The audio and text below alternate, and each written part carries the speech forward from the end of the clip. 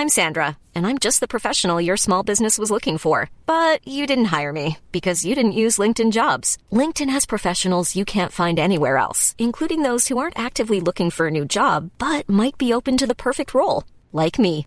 In a given month, over 70% of LinkedIn users don't visit other leading job sites. So if you're not looking on LinkedIn, you'll miss out on great candidates like Sandra. Start hiring professionals like a professional. Post your free job on linkedin.com/people today. Many of us have those stubborn pounds that seem impossible to lose, no matter how good we eat or how hard we work out. My solution is PlushCare. PlushCare is a leading telehealth provider with doctors who are there for you day and night to partner with you in your weight loss journey. They can prescribe FDA-approved weight loss medications like Wegovy and Zepbound for those who qualify. Plus, they accept most insurance plans. To get started, visit plushcare.com/weightloss. That's plushcare.com/weightloss. And you're welcome back to the programme. Now, live radio would dictate ordinarily that there's all sorts of commotion goes on behind the scenes, and that's exactly what we've got going on this morning. So we have just had the quickest swap over of guests here in the studio that you ever saw, and I'm so thrilled to be joined in studio this morning by Louis, Oscar and their dad, Conor Slattery, live in studio. Good morning to the three of you, and very welcome in. Good morning, Anne-Marie. Yes. Good morning. It's great to see you all. Now, the reason, of course, I brought you all in, and good morning to you, Conor, is, of course, we've been kind of Twittering or Facebook messaging with a little while because of various film projects that you've been involved in. Yeah. I'm kind of, I'd be on the road a good bit, I suppose, on various film projects, like you said. So I think the latest one for me, or the one that I kind of really love, and it's a movie called Once Upon a Time in Ireland. So I kind of did it in between jobs. We did a TV series here. I was the second assistant director on it, called The Young Offenders. People might have heard of it. Exactly, yeah, it's well known in Cork. And it was kind of, I think around that time, when we did season 1 of that, was when I started on Once Upon a Time in Ireland. And I kind of tipped away and tapped away at it in between jobs, like I said, and I'd be on different jobs around the country. I completed it there around this time last year, and then it kind of, I suppose, long story short, it ended up kind of winning Best Independent Feature Film at the Dublin Underground Cinema Awards, and then I was over in Chicago and, at the Chicago Irish Film Festival. And then the American Film Institute got onto me, asking me could they screen it up at their Silver Screen Theatre up in Washington, D.C. And then it got picked up for international distribution by a company in L.A. And it just... Sorry now, you just dropped that line in there. It just got picked up by a company in L.A. For international distribution. I got really thrilled, really thrilled. I got an email there, what day is today? Sunday. On Thursday, I think it was. I got an email just saying, that'll be streaming or whatever, Did you dance the happy dance around the kitchen? I was thrilled. Run around the back garden punching the air? Thrilled for about 2 or 3 minutes, and then it's kind of like, what's next? No. Do you think like that? Oh yeah. Okay, let's talk about the film though, because it has a great cast. You are, of course, directing and acting in it, but you've gathered a great cast for, I suppose, it's the nature of the story and the plot which has captured people's imaginations. I think I know it's a Civil War drama, but I think, the acting is, it's really good. For me, I might be biased or whatever, but I can't really see anything bad about the movie. And the way you'd be kind of really self-critical. Yeah, really of your own work, for sure, and you'd see kind of the good things in other people's stuff. But I can't see anything bad in this. Worth mentioning, by the way, as they're both here, there's a really cool ident at the start of the movie. It's got motion 3D graphics, and it's got some VFX created on green screen. My middle fella here created that ident at the start of the movie, and then the small fella over here, all of the time-lapse photography in the movie, all of it is all the small fella. When he was 6 years old, he used to shoot time-lapse. So they both shot some of the footage in that movie as well, and it's a very beautiful looking movie. So the visuals they've absolutely contributed to as well. Sorry, now you've introduced them as the middle and the small. So I know one is Louis and one is Oscar. Tell us who's who. Louis is the smaller one. Oscar is older, Louis is littler. And the two of you have already been involved in the post-production work on this kind of a feature film as well. Yeah. Yeah, they just nod. It's like, take this for granted. That is unbelievable.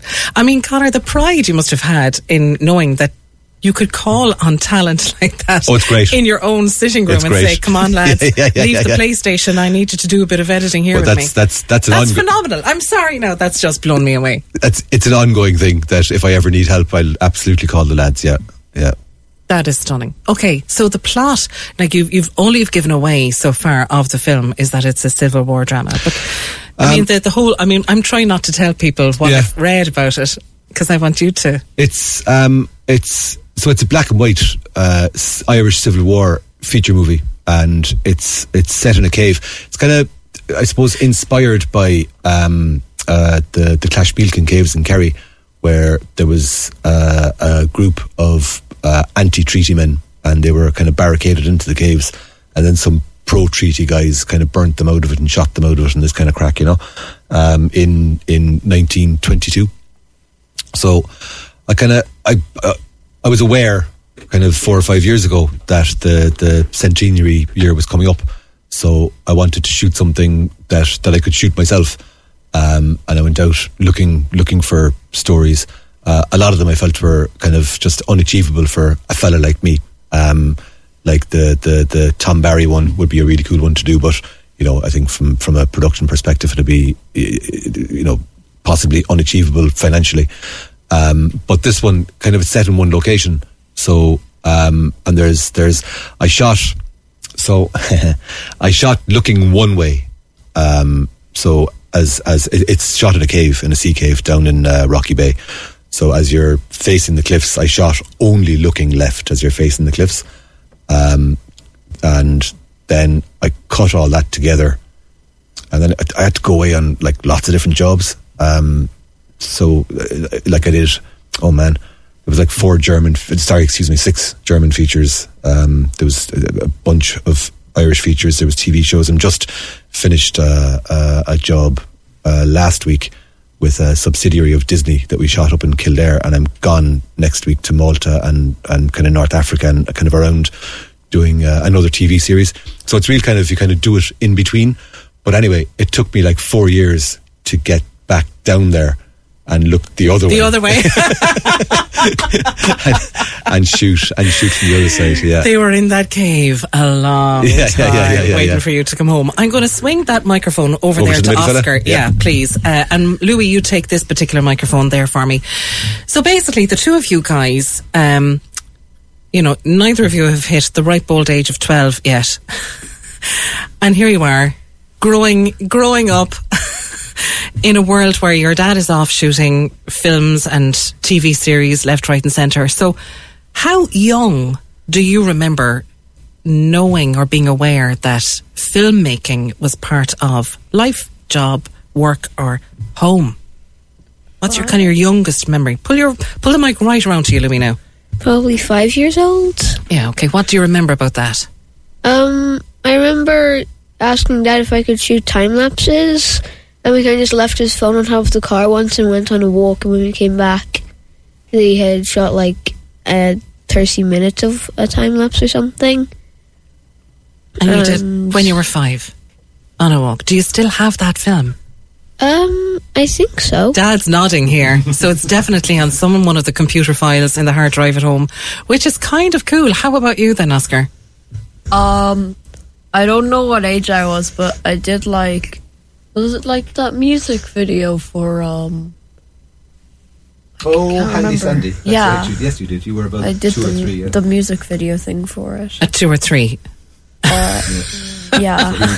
Okay, so the reason I asked Conor to bring the two of you in is because next weekend sees the Beara Film Festival, a beautiful celebration over the course of just one day of the most incredible collection of films. People can go onto their Facebook page, their Twitter, their Instagram and all their social media platforms and find out what's happening and make sure you incorporate a trip down to Castletownbere next Saturday for it.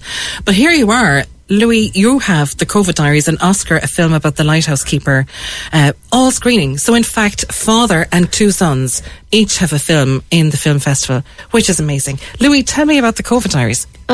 It's a stop motion comedy about a cat who thinks that the house is like an imprisonment for him, and a dog who's kind of a bit loopy and crazy, who thinks everything is brilliant. I love it because it's exactly what cats and dogs are like, isn't it? Yeah. It came off of a Facebook story my mum found. Brilliant. And do you have a cat and dog at home? We have a dog, not a cat. So our mum has asthma, so we can't have a cat. Fair enough. Yeah, but you can work away with it. So stop, go.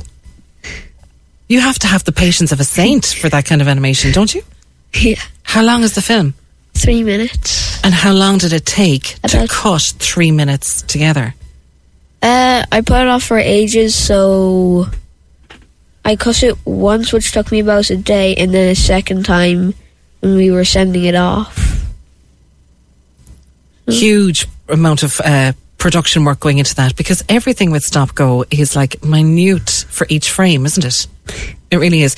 Do you use computer software or regular camera, or what are you using to do it? There's a software that's free to download on a tablet and phone called Stop Motion Studio that I used to do it, but I used iMovie to edit it. Edit it together. That's so impressive. Oscar, tell me about The Lighthouse Keeper.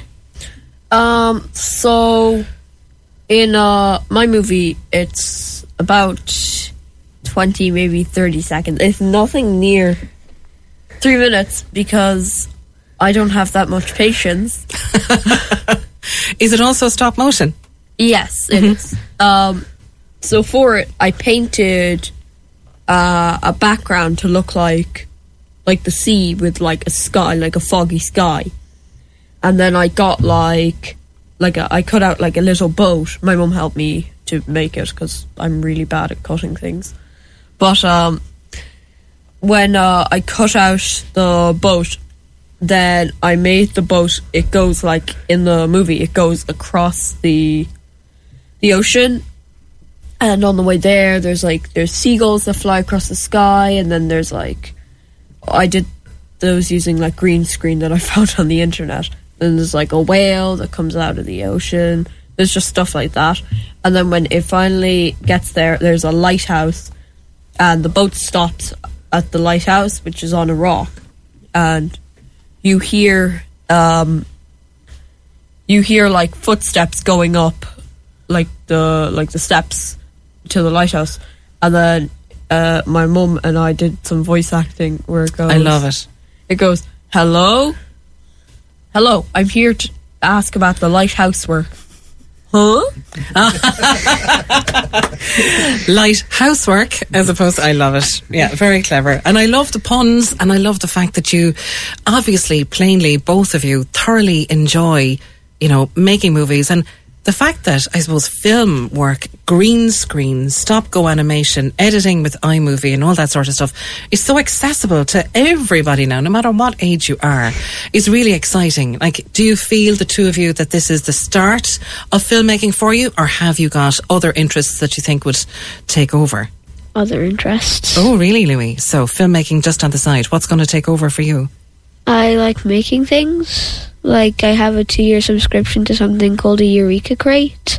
I send you all the things you need to make something. Like, I made a vault and a ping pong machine. Excellent, I love it. How bad? How about you, Oscar? I use Roblox Studio because I play Roblox, so I make games and code things. Like the idea I made was in Roblox Studio. I know so many young people who are, just Roblox fanatics and everything like that now at this stage. Connor, you must have just incredible pride as a dad, but also as, an actor, a director and a filmmaker, to see just how much the lads have taken it up and are running with the ball, Oh, I'm thrilled. Yeah. I'm absolutely thrilled. I think, as Louis was saying there, he likes making things and building things, but I think it's a handy source of pocket money for him. Same with Oscar. I think it is a handy source of pocket money. And there's another fella as well, the big fella. He's in Leicester. He's long since flown the nest. But although he's back for 7 or 8 weeks during the summer, and it's always whenever they asked me for a job or for money for anything, I kind of how they earn their money for anything is by writing a story or making a movie or the middle fella's after he's written 1 book, 2 books. How many stories? I don't know. He writes as well, so he gets paid $5 a chapter. So it's kind of, and I love it. I love reading the stories. I love watching the movies. I love it. I do have a huge sense of pride. Absolutely, for sure. An exciting thing to share as a family, though, and a way of exploring things creatively. It's really cool and so sound of, I think, Bear Film Festival down west next Saturday, like 6 days time. I think it's really sound of them to put on the 3 movies where we can all go down and watch our stuff on the big screen. I think it's on at like 2:00. Yeah, incredible stuff. Yeah. Listen, to all the Slatteries, Louis, Oscar and Dad Conor, thank you all so much for coming in this morning. Thank you so much for having us. Congratulations on all your success. Conor, congratulations on being picked up in LA and with all your upcoming films and shoots and everything like that all over the world. It's been lovely having you all in. Thanks a million. Thank you so much. It was lovely meeting you. Sick of being upsold at gyms? My guy, you're currently a base member? For $90 more, I can upgrade you to our Shred membership. For $130 more, you'll be a Swole member. And for just $300 more, you'll reach Sweat Platinum. At Planet Fitness, you'll get energy without the upsell. Never pushy, always free fitness training and equipment for every workout. It's fitness that fits your budget. Join Planet Fitness for just $1 down and $10 a month. Cancel anytime. Deal ends Friday, May 10th. See Home Club for details.